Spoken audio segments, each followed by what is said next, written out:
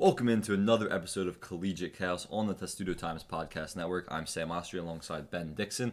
Our other usual host, Matt Levine, will not be joining us today. He will be back in the future, though. So it's just Ben and myself today. We have a lot to get to. Ben, how you doing on this Tuesday? I'm doing great. Ready to get in a rhythm here in second episode. Here we go. Yeah, so we're going to get into a lot. We're going to talk some bubble talk, some of the mid-major conferences that maybe don't get as much love, the Mountain West, Atlantic 10. We'll preview tonight's matchups. There's a ton of ranked matchups tonight. We're going to do a little segment called Frauds Are For Real about some of these best teams, considered the best teams in the conference. We'll see if we think that they have what it takes to make it to the Final Four. But we're going to start with some Maryland men's basketball talk, as we will most of these shows. We're going to start with just an update on the Maryland's men's basketball team. Even though their season is pretty much over, they just had an opportunity to upset Purdue on the road last Sunday. They fell just short at the buzzer. They lost by one. Dante Scott had an opportunity driving on the right baseline to go up. But a lot of people, including Danny Manning, the head coach, thought he was fouled. Was no foul call. Maryland loses by one. What were your takeaways from that game? Yeah, I mean, you got to love the fight, all things considered. Eric Ayala not playing with a quote-unquote injury. We'll see what happens there. But I think there's a reasonable complaint there with the foul on Dante's last shot, but I think you can't really complain about the game coming down to that when you're up double digits with about 10 minutes left on the road, the number 3 team in the country. Obviously not going to be an easy task, but you had the game in your hands. Like the win probability was in your favor with less than 10 minutes to go, and Maryland blew the lead at the end of the day. You got to love the fight, though. Fats Russell really left it all on the floor. What do you have, 24 points, 7 for 10 from 2. He was on triple-double watch. Yeah, he was on triple-double watch. 9 rebounds, 6 assists, did have 5 turnovers, but 3 steals. I love what we saw from him. But really just an unfortunate, heartbreaking loss. No real takeaways from the season other than it's, 5th loss in a row, had a chance to make something special. And that's really just an epitome of what this season has been for Maryland. Kind of, even in the bright spots, getting to that point, but not being able to pull it off. It would have been the best win in years for Maryland. I mean, the first top 5 win since Maryland defeated Iowa at home, I want to say, in 2016. And then I don't know when the last time they beat a top 3 team on the road was. It would have been a great moment in a dark season. Obviously, unfortunate at the moment, feel for the team, but no real tangible takeaways from that one. Yeah, so, I mean, I completely agree. Like, the only thing I was proud of, I guess you could say, was just the fight. I mean, they really showed no effort in that Iowa loss when Iowa put up 110 points on them. We haven't recorded since that episode, but yes, that was embarrassing. The record at the Xfinity Center. Obviously, Jordan Bohannon goes nuts for 10 threes, 10 for 16 shooting, 30 points. Keegan Murray also had 30 points. But they showed no effort on the defensive end that game. Literally no effort. Danny Manning called them out for it, and they came out and showed a ton of effort on the road in another Sunday afternoon game against one of the best teams in the country. So that's really all you can take away from is the effort. About the foul, or the maybe no-call foul, did you think it was a foul? Because I did not think it was a foul. You could say there was contact there, but it's not something you're getting with Big Ten refs late in a game to decide the game. That's not a foul call you're getting. I know Danny Manning posted those alternate angles of maybe him getting touched a little bit. I'm not saying there was no contact. You're not getting that call. And I actually like the play design. I like the play design because everyone thinks it's going to Fats Russell. He's used as a decoy. Dante Scott can turn the corner, has a decent angle at it, but obviously doesn't go out there. Did you think it was a foul? Not live, no, and I also agree with you with the sentiment that you can't really rely on that being a foul when you're the worst team and you're not going to get the calls on the road to begin with in that situation. I think looking at some of those pictures, I mean, screenshots can tell 1,000 words, but watching it live is obviously a different story. I think they're in the pictures, you see the arm bar in the back, but I think Gillis, that could have been the foul. I think Travion Williams went straight up. But, I mean, it's such a hard call to make in that circumstance. And, again, if you really deserve to win that game, it's not going to come down to, a phantom turnover by Purdue on inbounding the ball on their end of the floor. And look, you also, and Danny Manning tweeted about it after the game, you have to make those free throws too to even win the game. Of course. If you split, you go to overtime. If you miss both, you lose it. But, I mean, yeah, I also think the action, like you said, Sam, wasn't necessarily that bad of a play. I don't really love inbounding the ball to the corner, but you got the shot. You got right to the rim. But it worked as a decoy. You faked 100%. The handoff. They went there. He had the opportunity from the corner. Purdue had great defense stepping up and help. Maybe he could have come to a jump stop, shot faked, and then gone up with it, or maybe leaned into the contact to make it more obvious call. Maybe could have kicked to the corner. But I like the play design. Absolutely. I think you got to look at the rim. Maybe could have pulled up Maybe he got fouled. Who knows? At the end of the day, there's not much that can be changed, or there's nothing that can be changed. Excuse me, from what happened there. Obviously, feel bad for those guys. Really feel bad for Fats Russell. Yeah, I mean, he was amazing. Yeah, he was amazing. He's been playing well. He poured his heart out there. Exactly, and he committed to this program, and he thought he was coming with another star player in Kudus Wahab, who hasn't really been that. Thought he was playing for Mark Turgeon. Obviously, that didn't end up being the case. And I just think the overall talent of the team was just below what everyone was expecting. So on that end, I do feel bad for him because, it wasn't what he was expecting from his fifth year in college. And you got to applaud the effort that he gave on Sunday against Purdue. But in the end, there's not much to be taken away from that game. You feel bad for the kids. Feel bad for that final play. Maybe could have gone a little bit differently. But, season's already over at that point. I mean, you're playing with house money, and that's the thing. They have that talent, and when they play with that heart to beat any team in one game, you never know what can happen in a college basketball game, and that's why they could be on the upset watch in the Big Ten tournament because they're playing with it like they have absolutely nothing to lose because they don't. And all these other teams, when they see Maryland on the schedule, it's still a talented team. But, it's going to be a hard-fought game if they show that effort, which we don't know if that's going to come on a consistent basis. But now looking ahead, Maryland's going to have a game where they're actually favored against the Big Ten opponent coming up this Friday, which hasn't happened in a long, long time this season. Maryland's playing Nebraska at Nebraska, 9 p.m. game this Friday. Nebraska only has one win in the Big Ten.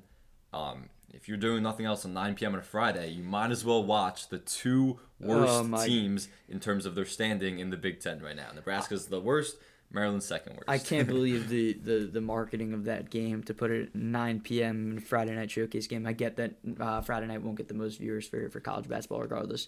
But, I mean, that's going to be, I think, a miserable game. Ken Pom has Maryland favored by 3 for that one, 74-71 with a 60% chance of victory. We'll see if Ayala's out there. I know there's been some rumors about him and his status, but obviously don't know there and if that projection is factoring him in. But, I mean, this game is probably as meaningless of a conference basketball game for Maryland basketball that I can remember. Yeah, looking back years and years and years. No, when have they been the second worst team in the Big Ten playing the worst team in the Big Ten? Never. Probably not. No, definitely not actually. But So you think that's a winnable game? We'll see how it plays out. Again, Nebraska only has 1 win in the Big Ten. Maryland only has 3 though. And then you jump ahead to next Monday, and they're playing Penn State at home. Penn State only is ahead of them in the win column by 1 game. So they could make some ground towards the bottom here, maybe get out of that last 4 so they can avoid that first day in the Big Ten tournament on March 9th. But you just don't know like if Penn State's legitimately a winnable game or not at this point. Yeah, you really don't, especially, I mean, I know they're promoting a red app for that game, but I can't imagine that crowd is going to be any good. I'm assuming we're going to see some students come in there, grab a shirt, and then leave the Xfinity Center. But, yeah, I mean, we'll see I think the thing I'm looking for Friday, first and foremost, is just the motivation. Do they still have, the will to win and kind of play for that the 10th spot in the Big Ten to kind of avoid that first day at the conference tournament on Wednesday. I mean, we will see. Mm-hmm. And, I mean, but at this point, this is probably all that's left to play for Maryland. Yeah, I mean, look, if Fats Russell plays like he did against Purdue and the team does as a whole, even with Ayala if he's out of the lineup that game, we'll see, obviously, when that day comes. But if that happens and they play with that type of energy, they can compete clearly with the top teams 100%. In the Big Ten. But definitely, they shouldn't have a problem with Got to see where the morale is at that point, for sure. Yeah, and it should be decently high. Like, even though there's no moral victories, it should be decently high after competing on the road against a Purdue team 100%. Like that. Obviously, you want to come away with the win, but still. All right, we went a little long on Maryland there. Real quick, Ben, if you want to give a brief debriefing on Maryland women's basketball, has won 7 in a row now and has a chance to still capture the Big Ten regular season title. Yeah, I mean, last night was unbelievable. They just completely clamped up Caitlin Clark, the nation's best player, or arguably the front runner for National Player of the Year. Unbelievable, but I mean, they just completely just stymied her. I mean, she turned the ball over 10 times. She only had 17 points, I think, which is more than 8 points below her season average. Mm-hmm. 7 of 25 from the field. It was just an amazing defensive effort from Maryland on the road in a hostile environment, beating Iowa, which has turned into one of, if not their biggest rival in the Big Ten since joining the conference. Really just an outstanding win for Maryland. Now 7 wins in a row. Big chance to get some vengeance on Ohio State and improve it to 8 on Thursday night. And if Maryland wins out, they'll have the outright Big Ten title after all that conversation earlier in the year. Absolutely. So we will keep our eyes on that as that season comes to a close, and that Big Ten tournament is a week before the men's. So their season really is coming to a close in these next few games, and they'll have opportunities to get that number 1 seed in the conference, as Ben said. All right, so now let's talk about we're going to talk about the bubble for the men's tournament and some mid-majors. So let's first talk about the Mountain West Conference. How many bids? Wyoming is the betting favorite right now, according to DraftKings. They're the best team in this conference. They're going to get a bid to the tournament, I think, regardless, even if it's at large or automatic. But how many teams do you see anyone competing with Wyoming, and how many teams do you think get a bid to the tournament from this conference? Yeah, I think I'm going to go with 4 teams here. That's what I've been saying the past few weeks on Twitter. I just think Wyoming coming in with Hunter Maldonado and Graham Ike have really just turned into a team that really wasn't expected to do too much into the year. They had a great start, got killed by Arizona, and kind of just turned that around. They're up to 25 in the net, so I think they're virtually a lock, bearing. You don't want to say a lock because anything can happen, but bearing a collapse. Mm-hmm. I see them getting in. I see Boise State getting in. I see Colorado State getting in. They're really exciting to watch with David Roddy, one of the best mid-major players in the country.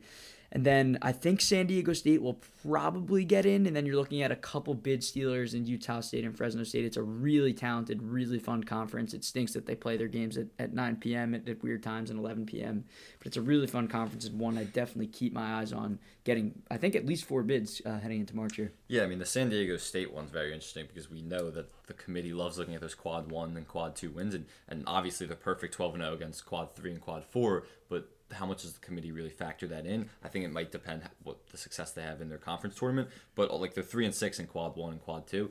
If you're 3 games below 500 in that regard, when you're playing in one of those not Power 5 conferences, like how much does the committee value that quad? Like, do you think that's going to be a factor? I think it's going to be a major factor. I think 9 quad 1 and 2 opportunities thus far is only coming away with 3 wins. Only coming away with 3 wins.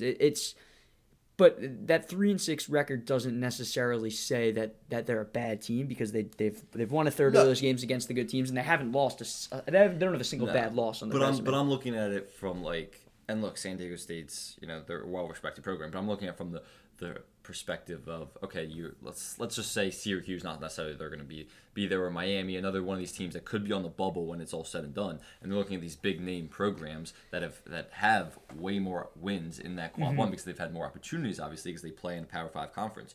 I feel like the committee's always giving the edge to those teams over the San Diego State team. Yeah, I feel like we don't necessarily know how the committee has reacted in that sense to the net yet. Obviously, yeah. I think they made the change from RPI to the net a couple years back, and it's still like last year was kind of a fluky tournament year with COVID, and so we don't really know in that aspect yet.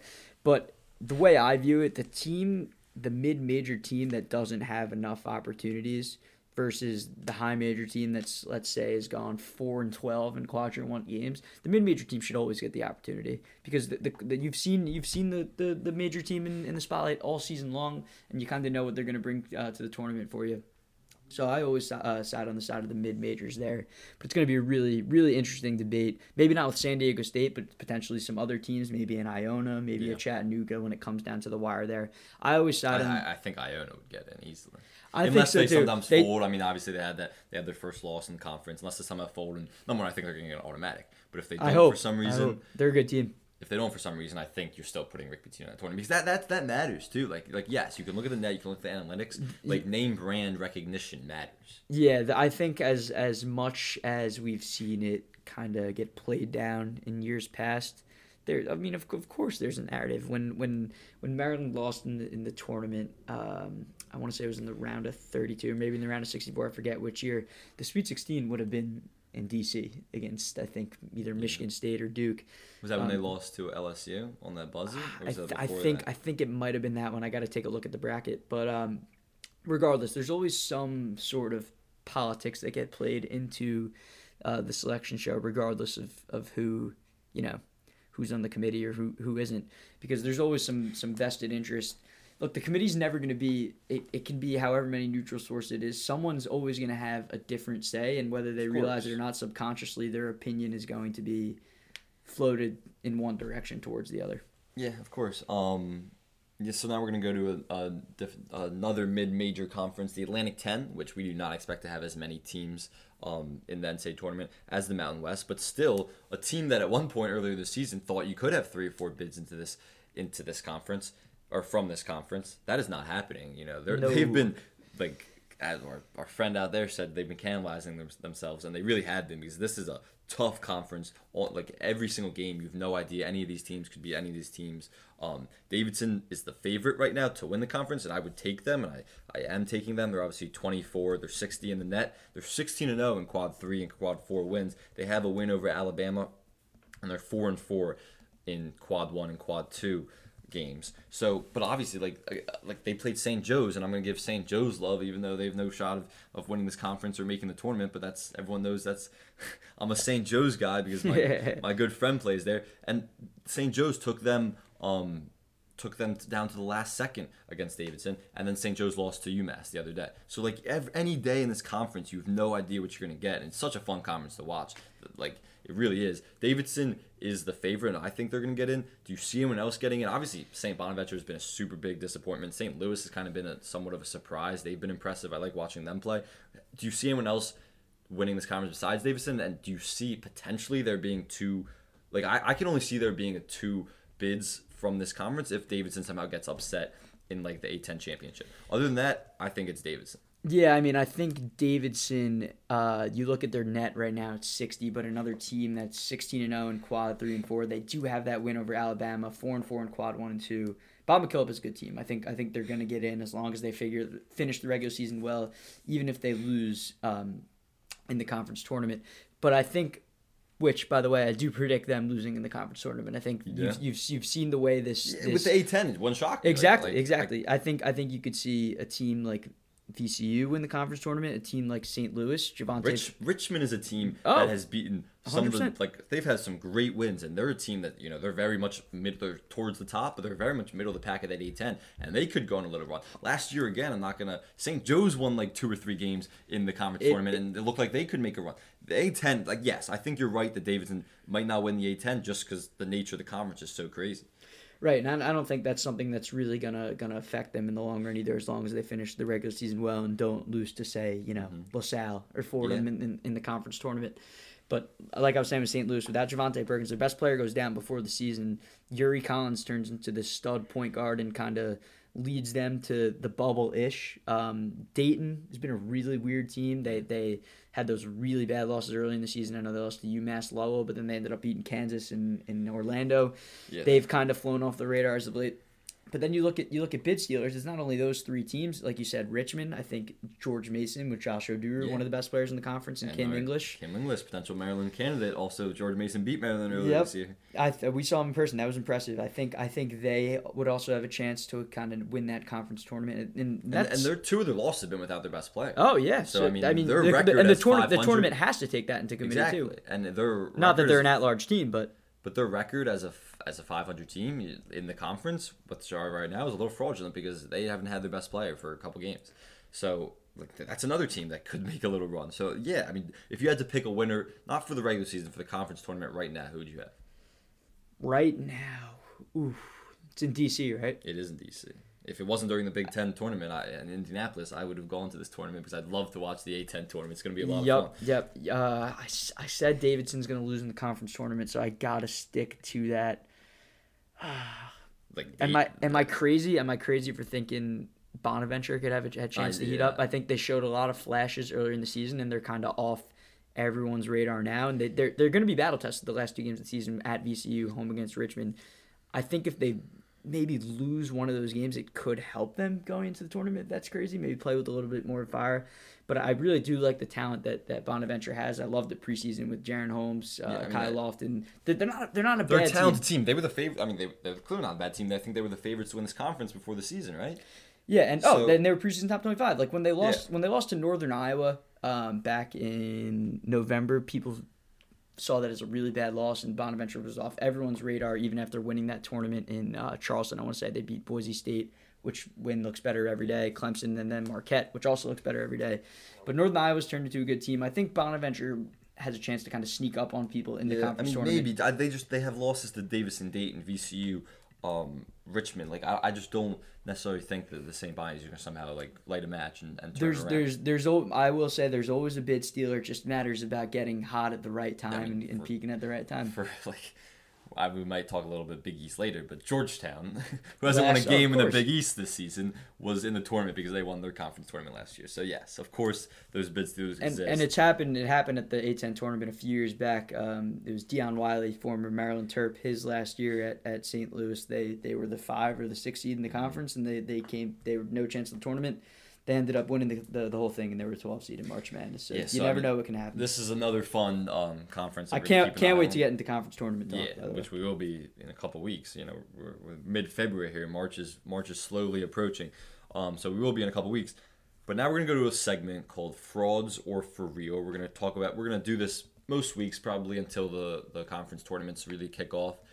We're just gonna break down a few teams, and what we mean by frauds or for real is, does this team have what it takes? They're obviously a highly regarded team, but do they have what it takes to make a Final Four, potentially national championship run? So the first team I'm going to give you is the team that every analytic site says is wildly overrated. The AP poll doesn't think so. We're talking about Providence, who's number 8 in the country right now, according to the AP. But every analytics site doesn't have them anywhere close to top 20 team because they say they're a lucky team. We're very well going to find out tonight against Villanova when Providence is at home. We're going to break down that game later. But is Providence a fraud or for real? This is a tough question for me. They're coming off an overtime win at DePaul where they had to storm back and win. You look at the luck rankings on KenPom, it's been a huge deal. They're the luckiest team in the country by far. It's not even close in that metric. I don't want to say they're frauds because I don't believe they're frauds, but when you look at it in the grand scheme of things, I don't think this is a national championship team. Yeah. I don't think this is a Final Four team. Can this team get to the second weekend? Yes, I expect them to, but I expect them to probably lose in the Sweet 16 or the Elite 8, depending on the draw. Probably not in the round of 32. I think they're a Sweet 16, Elite 8 team, not a Final Four team. I think Ed Cooley's doing his best coaching job yet. And I think the thing with luck is it's a little bit overblown just because sometimes you have to be lucky to be good. Yeah. They have not lost a single-digit game the entire season. They got killed by Virginia in November, 58-40. That one, kind of scrapped that one off the board. And they got killed by Marquette, 88-56. Every single-digit game they have won. They're 11-1 in the Big East. I think they're going to lose to Villanova tonight, and I think they're going to lose to Villanova at the end of the season. But I don't think that should necessarily be a reflection on the team that Ed Cooley has over there. Providence has won 7 in a row. So, they're a very good team, and that's in a tough Big East conference. This is the most – Big East is going to get 6 bids, maybe even 7 bids this season, probably 6. But that's the most Big East has gotten in a long time. So this is a tough, deep Big East conference. It's crazy we're asking this question before – the game tonight against Villanova because I think we're going to find out a lot about Providence, and I think Villanova is going to win. I think they're actually going to cover the 4.5, which we'll talk to in a little bit. But it's more about what Providence shows me and the fight they show, and just if they can compete with, still in my mind, the favorite in the Big East and Villanova. And if they can, maybe I'll switch my mind. But for now, I think Providence is a fraudulent team. I think they're going to be on that top 4 line in the tournament in terms of their seeding. Do you disagree with that? No, they've just been way too impressive in terms of their record and who they've beaten so far. But I do think they're not going to make it to the Sweet 16. I think they could. I could see them losing in the round of 32. Yeah, and so I just think this Providence team is talented. There's no doubt, and Ed Cooley's a phenomenal coach, and he's done a great job off his best start there, I believe. In terms of their record, but I don't see this Providence team making a deep run in the tournament, and we will see, and it'll be interesting to see how they do in the Big East tournament because that's they're gonna be playing some of the best teams in the country in the Big East tournament because the Big East is so good this year. But I think Providence is a fraud, and I agree with the analytics sites, and I don't always agree with KenPom and the net and all these things, but I do for this case Providence. I'm not necessarily saying it's lucky that they're this good, but I do see them getting upset early come tournament time. Yeah, I think there's a middle ground between their 8 ranking in the AP and number 47 in KenPom. I think you would hope. I mean somewhere in the middle there. Yeah, but it's a drastic difference. I can't remember ever there being that drastic of a difference. Yeah, Wyoming's a little similar with not KenPom but BPI. There's a vast difference between the net. But I think we both agree in the fact that Providence isn't a Final Four team. They're not going to go on the deepest of runs. But I think they're a good ball club. Frauds is just how you see it in that sense. Yeah, and so we're gonna get to the next team here, and we're gonna talk about Duke, if it's frauds or for real. And when I look at this team, I say I don't want to look at their tournament success necessarily when it's all said and done, as if I'm correct in determining if this team's a fraud for real. Because I think this team is for real. I think they have the talent to win a national championship and make a Final Four run. Does that mean they're young, though? They're incredibly young, and a lot of times we see experience works better in the tournament in recent years than that young talent. So when I look at Duke, I'm like, this team, I think they're for real because they have the talent in Coach K's last year ever coaching college basketball, presumably. As he said, you never know with him, but he said it's his last year. But so I think they have the talent to make a national title, definitely the Final Four even. But also, I could look at this team being upset early because of just their lack of experience and being in a tough late game and somehow folding. We saw Bonchero the other day. Why am I blanking on who they played? But he took one shot in the second half, or Virginia. When they lost to Virginia, he took one shot in the second half, and maybe those experiences will help them come tournament time. But I could see this team losing early, but I also think they're for real because they have the talent to make a title run. Yeah, I fully agree with your kind of description of Duke there. I think this team is a team that'll find itself playing in the Sweet 16 no matter what. You can pencil it in as soon as the brackets come out. It's just a matter of what type of basketball are they playing by the time they enter the tournament. Because Duke, they're going to get somewhat of a favorable draw by the time the tournament comes. Last year, you kidding me? And but you look at the losses to Virginia, you look at the loss to Miami, both at home. What's that all about? Which version of Duke are we going to see? Are we going to see that version, or are we going to see the version on November 26th that pretty much outplayed Gonzaga for a lot of that game and ended up beating them by 3 points when Gonzaga, was the consensus best team in the country. Now they're back to number one, so that win's looking pretty impressive. I think Duke, you look at their schedule, they should win out in the regular season. Wake Forest at home, Florida State at home, at Virginia could be a loss, at Syracuse could be a loss also. It's a big rivalry. At Pitt, and then home against North Carolina. They're going to be favored by at least 6 points. The ACC is also one of the weaker ACCs. The ACC stinks. But you look at that, I think Duke's going to be really hot heading to the ACC tournament. Might not win the ACC tournament, but they'll put together some good basketball. I think I have a lot of faith in Banchero to kind of get to that, hit his stride as March comes. And I do like Wendell Moore as kind of that junior veteran on the team. He's really the only veteran, March. Right? Yep. Oh, sorry. He has not experienced March. Because his freshman year COVID was canceled, and last year Duke missed the tournament. So. Oh my God! I think that Duke missed the tournament last year. That's going to be the biggest trivia question. Like 4 years ago. Jeez. The biggest trivia question of them all. But I do like him as a veteran presence. Regardless, I think Duke will find a way to get it together, and Coach K is not bowing out like that in his last year. For real. But if they do bow out, maybe it's not his last year. If they lose in the round of 32, maybe he comes back for one more. Man. Probably not. But all right, so our next team that we're going to talk about is Purdue. Obviously, number 3 ranking overall right now. I don't believe that. Number 5 ranking in the country, right? Yeah, they're number 5 in the country right now, according to the AP poll. I think Purdue is a little fraudulent. There's been, I found this stat. And it's interesting because in the last 20 years, there's only been one national championship one national champion who didn't rank top 25 in adjusted offensive efficiency and top 50 in adjusted defensive efficiency. So they all these national championships, and necessarily it doesn't make them a fraud if they don't win national champion. But Purdue isn't top 50 in defensive efficiency. They're not top 100. Yeah, they've really struggled defensively, and we saw that against Maryland last week when Fats Russell got whatever look he wanted. So I look at this Purdue team, and I'm just like, I think they could easily be that early out in the tournament, and everyone goes, oh, the Big Ten, like the Big Ten's overrated, all that, because they could win the Big Ten tournament still, and very well the regular season. But I just look at this Purdue team, and I'm like, they're a little fraudulent because I don't see them making that deep run. I like Matt Painter. I think he's a very good coach, but I don't think that this team is going to make some Final Four run. I think there are signs of fraudulence. I think the defense worries me at the end of the day. 116 in the country in adjusted defensive efficiency, the 197th best perimeter defense in the country. It's awful. There is a lot of reason to be concerned there, and I'm not just going to back away and ignore that fact.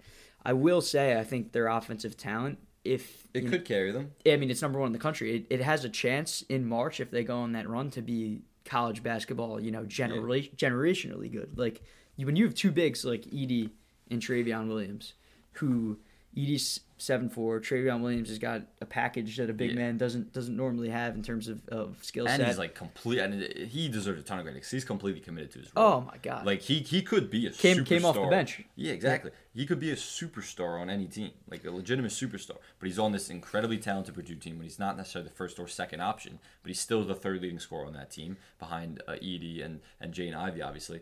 But he's still been terrific. Mm-hmm. And Purdue is what 9-10 deep.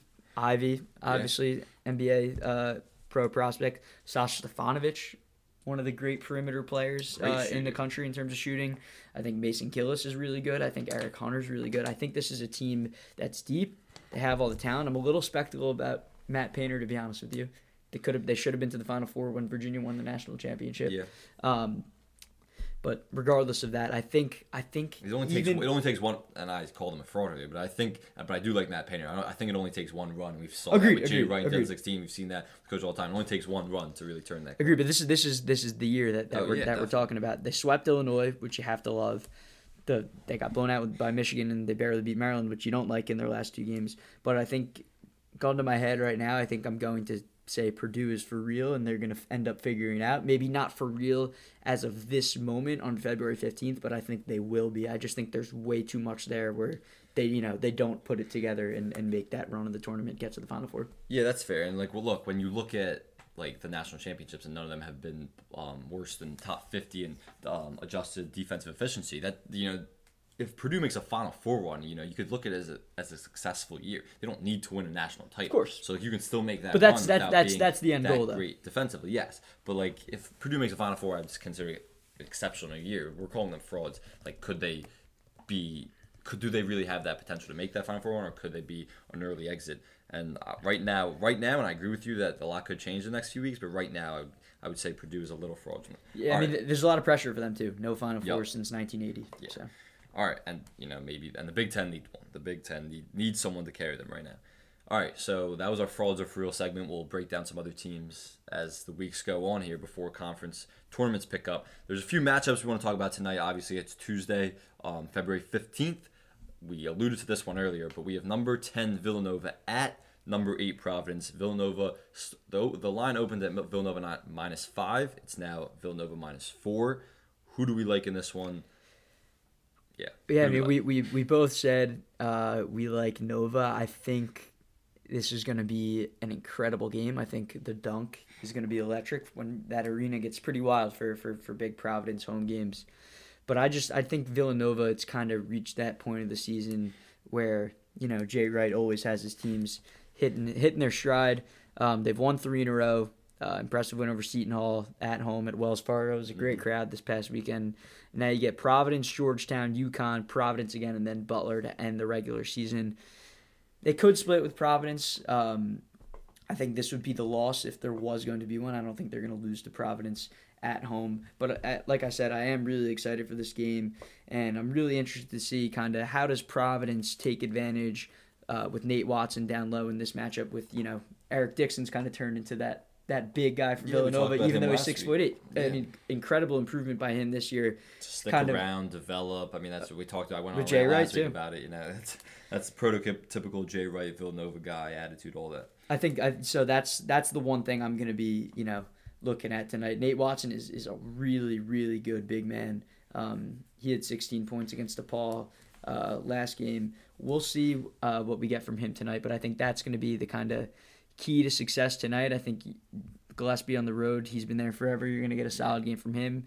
You need Justin Moore to start. You think he's feeling 100% by now, Justin? I know he did play last game. Yeah, right? But I don't know if he's 100% yet. I think Providence has got to make him uncomfortable too. Yeah, but look, Villanova has had big wins without Justin Moore. I mean, 100%. They beat Connecticut, yeah. But I'm just saying, to go into a hostile environment, yeah. you gotta take advantage of little things like that of your Providence if you're gonna make that statement, say we're for real, this is it. Yeah, I don't think it's a serious injury, so I think he's definitely gonna play tonight, or he's supposed to play tonight. But I think he'll be fine. But I don't know if he's necessarily 100% or if he even will be for the rest of the season. But when I look at this game, and this Villanova team. There's no team I've gone in the country I've gone back and forth with more about whether I think this team can win a national title or whether they'll be an early exit. And that's like when you get around this time and March is approaching and you look at these contenders, you're like, all right, can this team make a deep run, Final Four national title run, or are they an early exit? And I've gone back and forth so many times with this Villanova team. They were swept this season by Marquette. What Jay Wright team gets swept by a Big East opponent? They don't. It doesn't happen. And they were swept by Marquette. If they see them again, I expect in the conference tournament, I expect Villanova to win, obviously. So I've gone so back and forth with this Villanova team, and I still am undecided, and the next few weeks will determine that for me. But against Providence tonight, like I said, they've won a ton of games in a row. It feels like a loss is due for them. I know it's a great atmosphere at Providence, but I think this is the big time game. But it's a prime time game. Villanova on a Tuesday night, obviously Villanova is going to win this, and I think they're going to win by like 7 or 8. It's interesting to see how many minutes Providence can compete for. I want to see them when we talk about frauds or not. I want to see them they can still stay in the lose and put together an encouraging performance in this game. Exactly, yeah, that's what I'm saying. And that loss can even come by 7 or 8 points when Villanova drags away with some free throws at the end, maybe. But I think Villanova wins this game and doesn't necessarily have a problem covering the 4. Yeah, Villanova's another one of those teams for me. It's like, which one of them are you going to get? And I think the second game of the season against UCLA, I obviously don't want to go back to November, but that's a game they've kind of had a grip on for a really long time, and they just choked. And then you look at the sweep to Marquette. But then you also take a look on the flip side. You have wins at Xavier.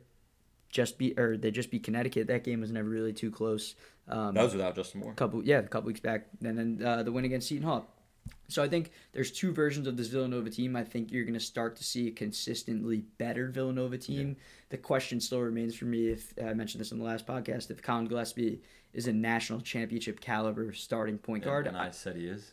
You did say he is. That question's still not answered for me yet. I'm leaning no, but we will see. But I think you don't think Ryan Archidiakono is a national championship starting point guard. You don't think any of these guys are until they do it. It's true. But I do agree though that it's rare with a Villanova team.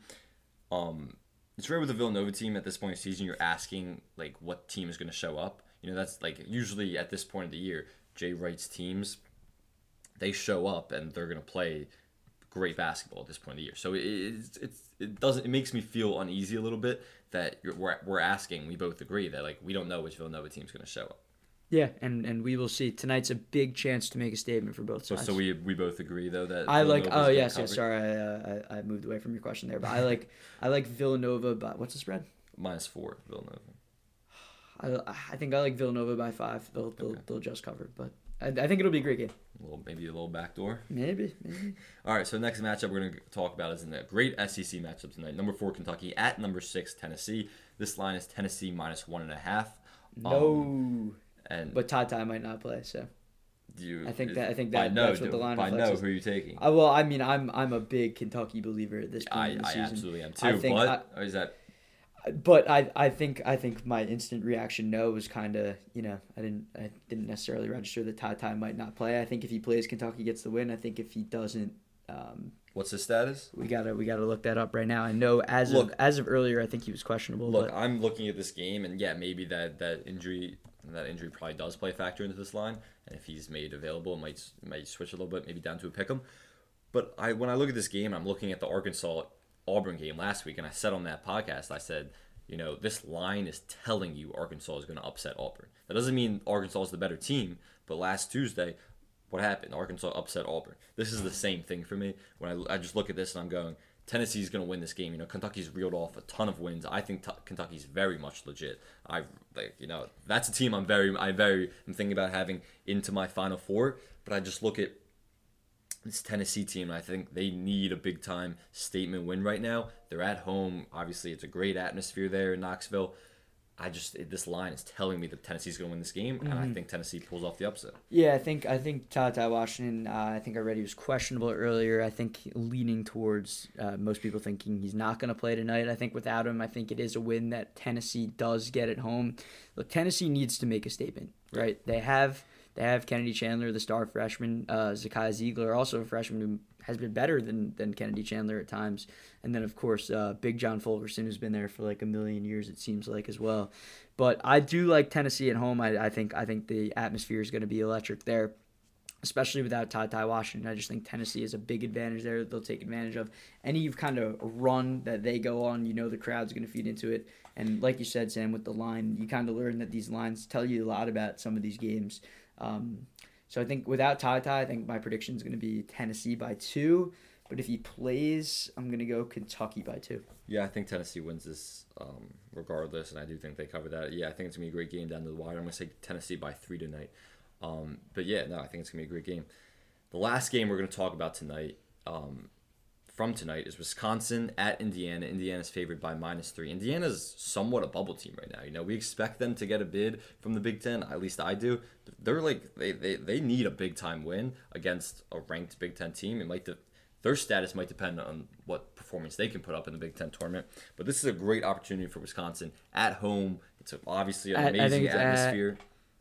Is it? It might be at Indiana. Yeah, so I mean at Indiana. Oh yeah, great. Okay, Indiana's at home. They're favored by 3. So what do you have in this game? I think it's like you said, a really good opportunity for Indiana at home, and I think these two teams have become, a little bit more evenly matched as of late. Wisconsin's kind of come back to earth a little bit. They lost to Rutgers at home last game, so they're going to be angry. But then on the flip side, you're Indiana. You've lost 3 in a row. You need to make a statement. Mm-hmm. You just lost to Michigan State on the road, which no one's going to frown upon that one. At Northwestern before that. If you want to make the tournament, those are games you probably don't want to lose.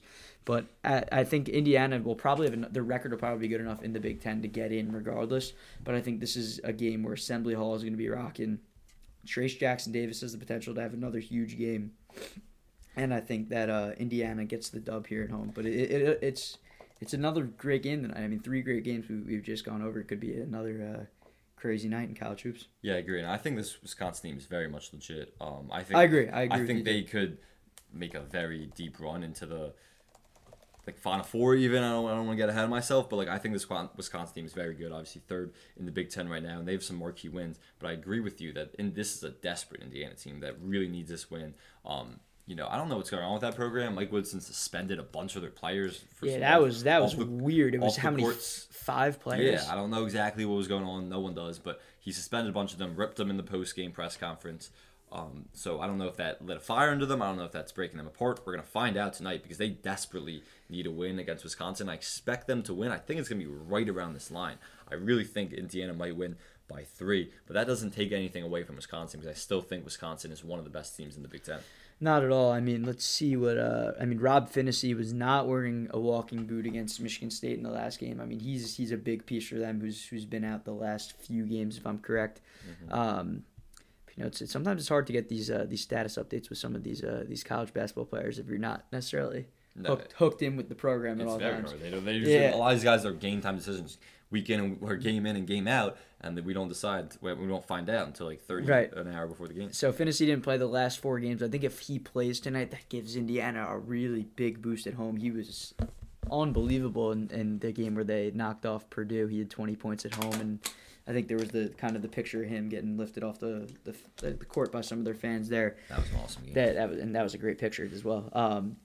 I think I like Indiana regardless at home. They gotta do some soul searching. You gotta find your identity, and this is a great spot to do. Yeah, I mean, if they lose this one, I think they might just rail free fall from there. Yeah, and then I think they would be on the outside looking in of that bubble. Look, it doesn't get easier from there. It's after this game, you're facing, if they lose to Wisconsin at home, you're facing potential 5th loss in the row at Ohio State, a team that I really like as well. And then you got home against Maryland, at Minnesota, home against Rutgers. 3 games you're going to be favored by, I guess, maybe considerable margins there, maybe not Minnesota, and then you end with Purdue on the road. So I think Indiana, this game's probably more urgent than a lot of people might think, even at 16-8, because it can kind of send you into a bit of a spiral. And I think they will make that statement. So I'm calling this a push. I've never even took a side on a push before, so I'm not going to touch the game. But I think Indiana's going to win this game by 3. You agree Indiana's going to win and cover? Indiana by 4. I like the 3, but maybe a little backdoor. Damn, we took some chalk today, but both of us. We did. Sometimes we're at the point of the season where Vegas is usually accurate. Yeah. We've seen that. But, we could be very wrong coming into next week's Tuesday podcast, but we'll see. All right, so that's our show today, everyone. Thank you for listening to the Collegiate Chaos podcast on the Testudo Times Podcast Network. I'm Sam Oshtry alongside Ben Dickson. We hope you enjoyed the show, and we'll see you next Tuesday.